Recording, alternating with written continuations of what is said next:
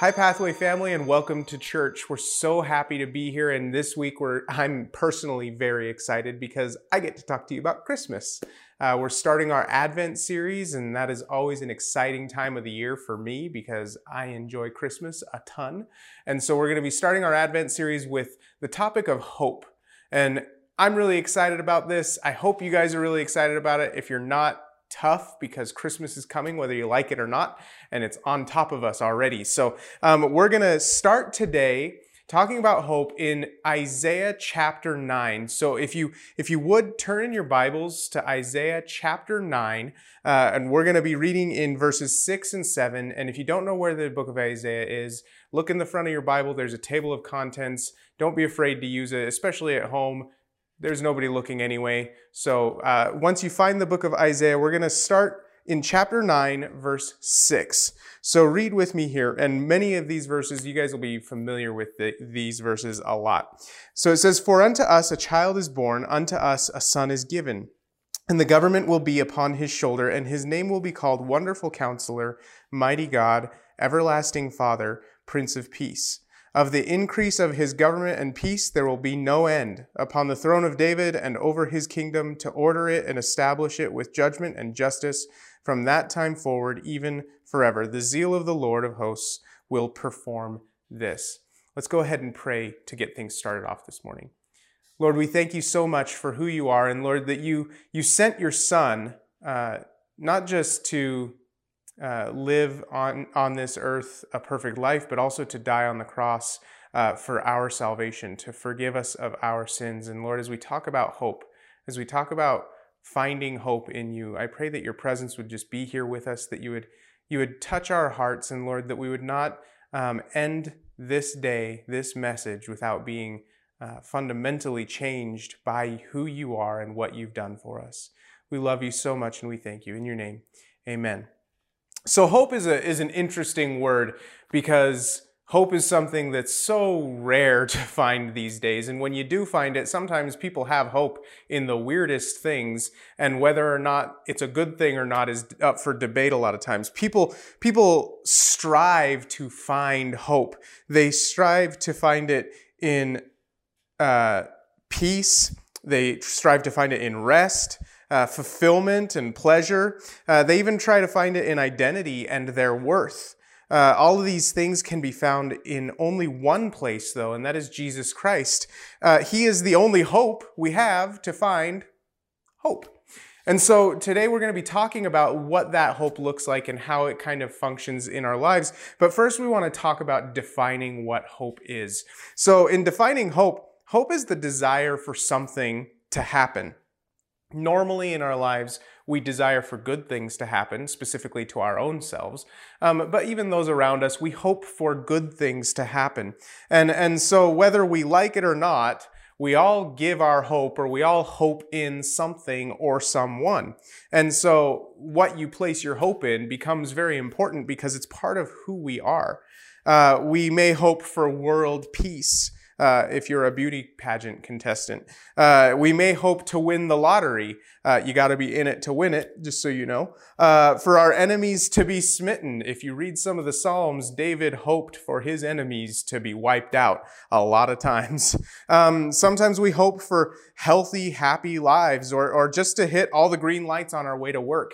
Sometimes it's as simple as just wanting to find 2 socks that match. And we just hope in that good moment of the day that starts our day off right. And so what we find hope in is obviously all around us. But the truth is that Jesus Christ is the one who brings hope for more than just earthly desires. So these things, not that it's a bad thing to hope for green lights on the way to go to work, but these things aren't necessarily eternal. They're definitely not salvific, meaning that they have no, like, finding a pair of socks won't determine your eternity in heaven or hell. But Jesus is the one that does determine those things. And so we want to be placing our hope in him. And when we do place our hope in Jesus Christ, as the scriptures tell us to do, all of our tunnels, and I say tunnels meaning all of our problems, all of our issues, all of our frustrations in life, all of our worries in life, all of our tunnels in life have a light at the end of them when we put our hope in Jesus Christ. Listen to this. Luke 4, verses 18 and 19. This is Jesus, and he's actually quoting Isaiah 61 when he's talking to the people at the temple.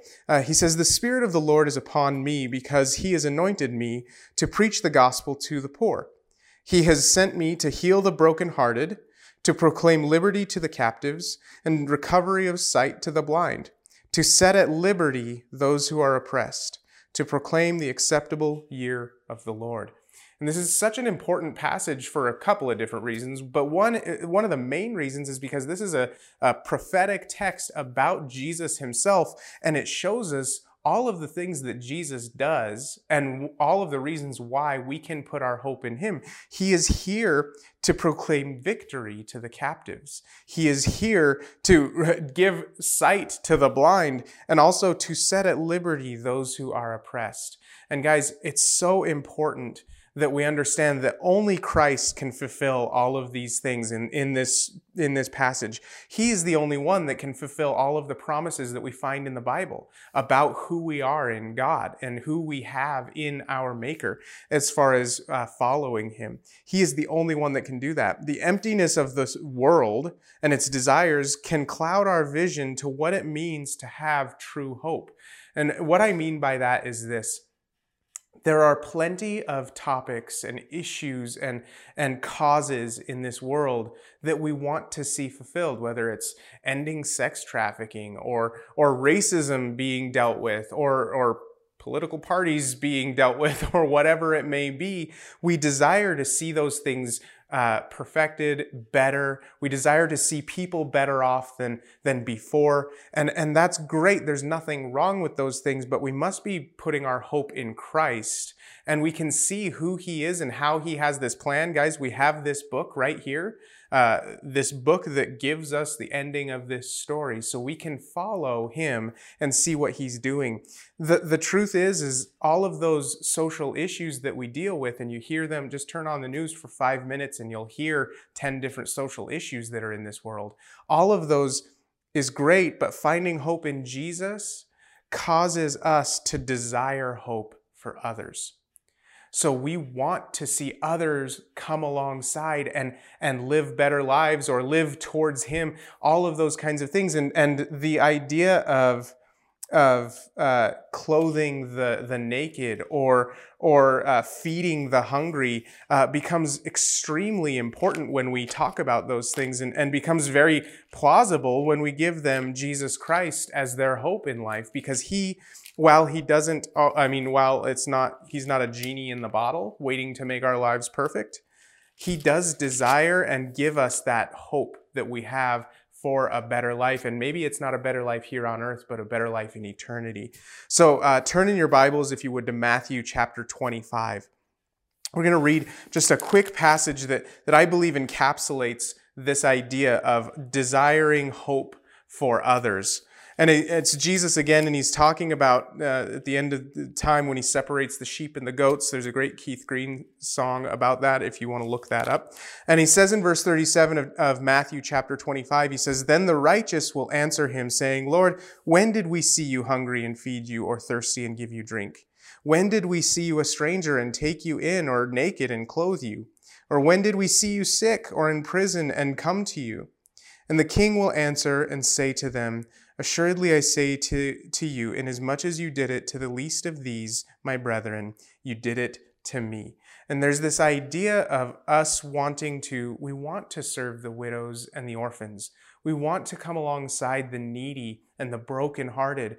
But if we come alongside of a hungry person and give them a sandwich and say goodbye, we've fulfilled that earthly, fleshly need, but we haven't fulfilled the spiritual need. And when you look at Jesus Christ and his ministry here on earth, he came to this earth to give more than just a temporary hope.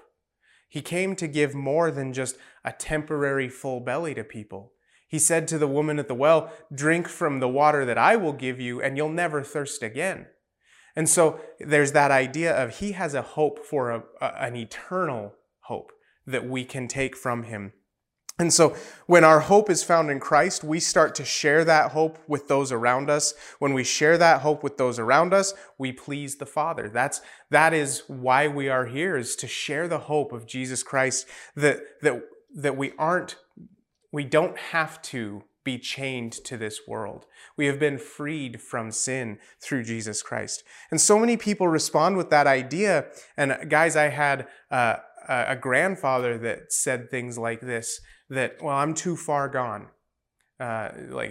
Jesus can't save a guy like me. Or, well, Jesus doesn't know what I've done in my life, and there's just no hope for me. And Jesus Christ is the only one that can give hope. He gives hope to the hopeless, and he gives strength to the weak. 1 Peter chapter 5, verses 6 through 7, listen to this. He says, "Therefore humble yourselves under the mighty hand of God," that's hard enough, "that he may exalt you in due time, casting all your care upon him, for he cares for you." He desires you, guys. There is no one out there. And if you're listening to this and you're starting to say to yourself, yeah, you don't know what I've done, you don't know what I've been through, you're right. I don't know, because I don't know who's thinking that right now. But guys, I promise you that Jesus does know what you're going through, and he does see what you're going through, and you're not too far gone. No one is ever too far gone. I want to tell you a story of a hopeless man. So it's a man named Raul, probably Raul if I was a little more exotic. But Raul grew up in Mexico City and he grew up in an abusive home. His father was a drunk who would actually take him to the nightclubs in Mexico City when he was a kid, just so that he could drink with his son around him. And then he would get him on the back of his moped on the way home. And I mean, he'd be drunk driving his kid through Mexico City. And I've never been to Mexico City itself, but I can imagine that traffic back in the 60s was not always a party. And so his father was a drunk. He beat him up, and he beat his brothers and sisters up. He beat his mother up. And it was just a bad environment. So eventually his mother, Raul's mother, took him and her kids to LA. She moved to LA to try and get away from, they had some family, they tried to get away from their dad. And dad contacted them eventually after a few years and said that he had changed and wanted to be back a part of their lives. And he didn't. He hadn't changed. They did let him back into their lives, but he hadn't changed at all. He continued to beat them. He continued to be drunk. And so Raul was angry. Rightfully so. He was angry at his father. He was angry at the situation. He just had anger that he didn't know what to do with. And so he consistently was getting into trouble. He was in and out of jail all of his teenage life. And it culminated in one night. He saw a guy that was hitting on his girlfriend at the time. And he decided to deal with that guy in a way that was physical. And so he really beat this guy up quite a bit to the point where the guy was in the hospital. And so he went before a judge after he had been, after the charges had been pressed. He went before a judge, and the judge gave him two options. The first option was go to jail. Like real jail, big boy jail, prison, not just a foster home type thing. No, this was going to prison. The second option, you can go into the military. Now understand, this was right at the height of Vietnam. The Vietnam War was raging at this point. And so Raul chose the military. I mean, it was a pretty easy choice when you think about it, because you either stay and rot in jail, or you can at least have a life outside and be in the military. So he chose the military because he could do what he wanted. And not only that, guys, he chose the military because he knew he would get to kill people. He knew that he would get to deal with some of the anger that was in his heart. At least that's what he thought. And so there was a hope that he got to, again, there's that word hope. There was a hope that he would get to satisfy some of those bloodlusts that he had. And so he could kill with no consequence, and he could do what he wanted, so he joined the military. He was so angry, and he was, at the end of his 2 years, he had a successful or semi-successful military career. At the end of his tour of duty, he started talking about going back to civilian life, and his platoon mates were actually scared of what he was saying he was going to do when he got back to the States. So much so that they actually turned him into the military police. And they sent him, instead of sending him home right away, they sent him to a psychiatric ward, a hospital in Northern California, to try and deal with some of these anger issues that he had. I mean, he had essentially been a murderer. He was angry. He was violent physically, and so he was so angry, and he was scaring people. I don't know if you guys understand how bad that is, to be angry and scaring others around you. It's not a good place to be. So eventually he gets out of the psychiatric ward and he gets out of the military, and he feels like his life is kind of starting up, and he decides, or he gets into a relationship, gets married, and starts a family, thinking that, you know what, I'm not going to be my dad. I'm going to change that family tree, and we're going to be okay. Just under his own power. Slowly, though, he turned into his dad. He started to shove his wife and beat his kids and drink. And it escalated and escalated until finally he started choking his wife on a regular basis. And she was scared for her life. She was what we would call a person of quiet faith, meaning that she did go to church and she did believe in Jesus, but she showed her faith through her love for her husband, coming back to him, trying to change him through her love. And it wasn't working. And so finally she decided that she was going to leave him. And she told Raul that he needed to be out of the house. So she went to church on Easter Sunday with the kids and wanted him gone by the time she got back. And while she was gone, he decided that if he couldn't have her, then no one could have her and her kids, or his kids. And so what he did is he went into his closet and he grabbed his rifle and he loaded his rifle and started pacing around the house waiting for his family to get home. What he decided to do was he was going to shoot them and kill them, his wife and kids, and then when the police showed up, he was going to go down guns blazing, and they would kill him, and it would be the end of his miserable life, and he would be done. And so he was walking through his house and he was knocking over bookshelves and breaking things, just trying to get rid of this anger that was so built inside of him and so part of his DNA. And he took his rifle butt and he actually smashed it up against the TV that they had. And ironically, or not really ironically, the TV turned on, and what it turned on to was a preacher.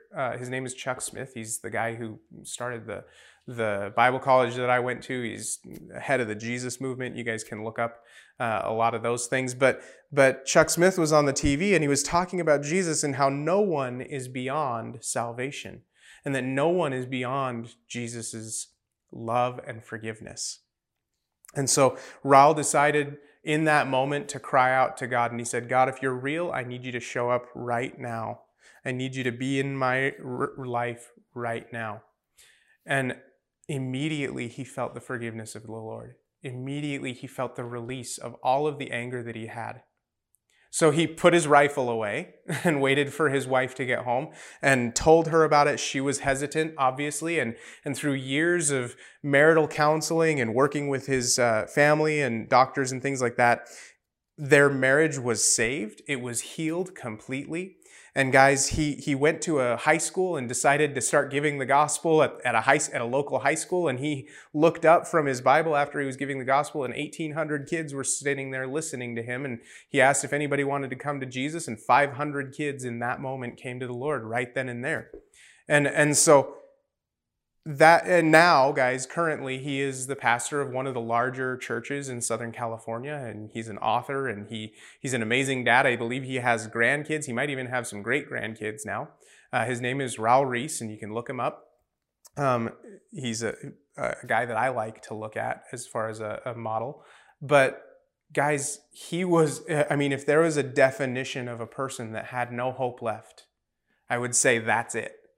A person that is willing to not just take his own life, but to take the lives of others around him, people that he says he loves, that would be a hopeless situation. And to feel like that was your only answer has got to feel just completely lonely.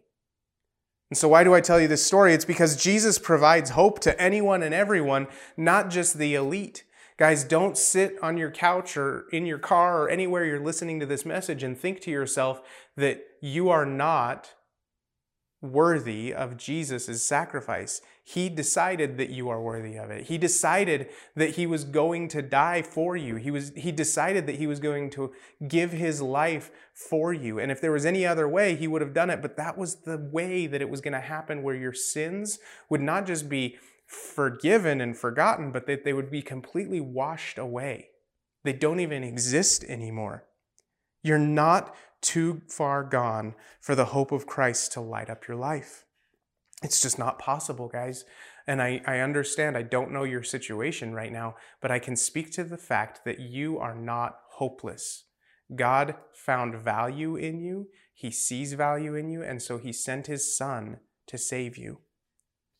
Look, this doesn't mean that life is going to be perfect. It doesn't mean that everything will come up roses for you and you'll win the lottery and you'll hit all the green lights and you'll find both of your socks easily. It doesn't mean that. What it does mean, though, is that your tunnels will all have a light at the end of them, because nothing will ever get so bad that you can't see the love of Christ on the other end of it.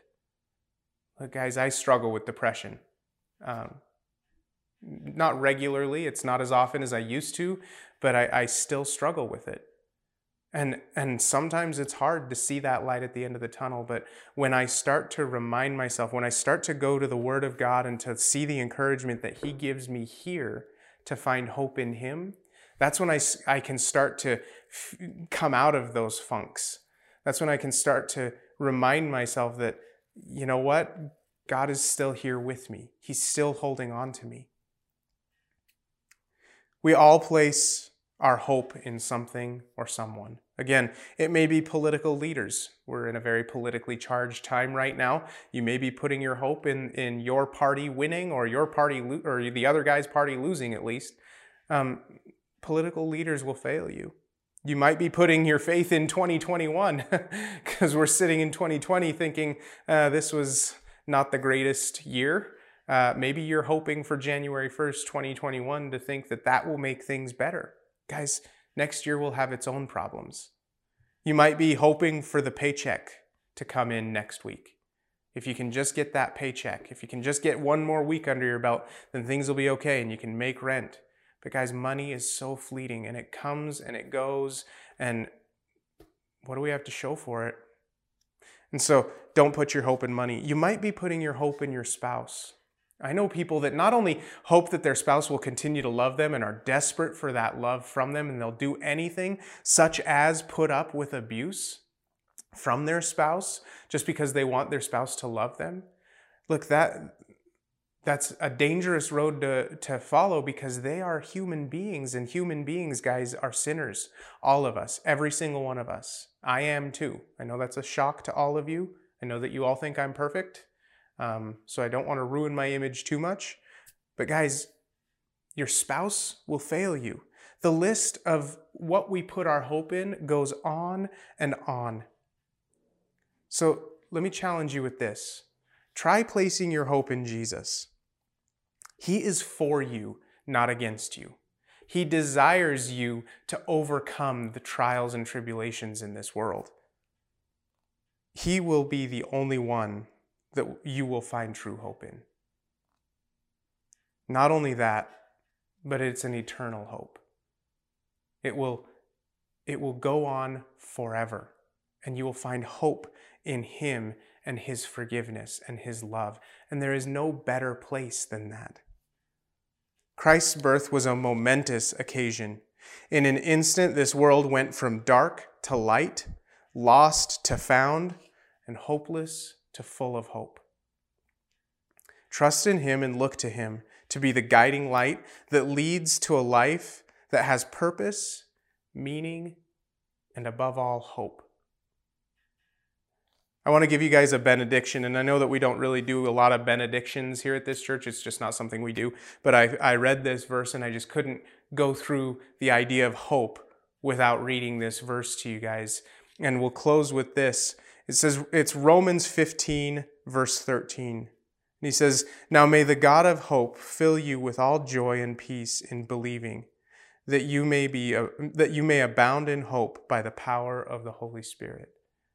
Let's pray. God, we thank you so much that you've given us hope, that you've shown us that we are not too far gone. And Lord, that you came to this earth as a baby to bring light to the darkness.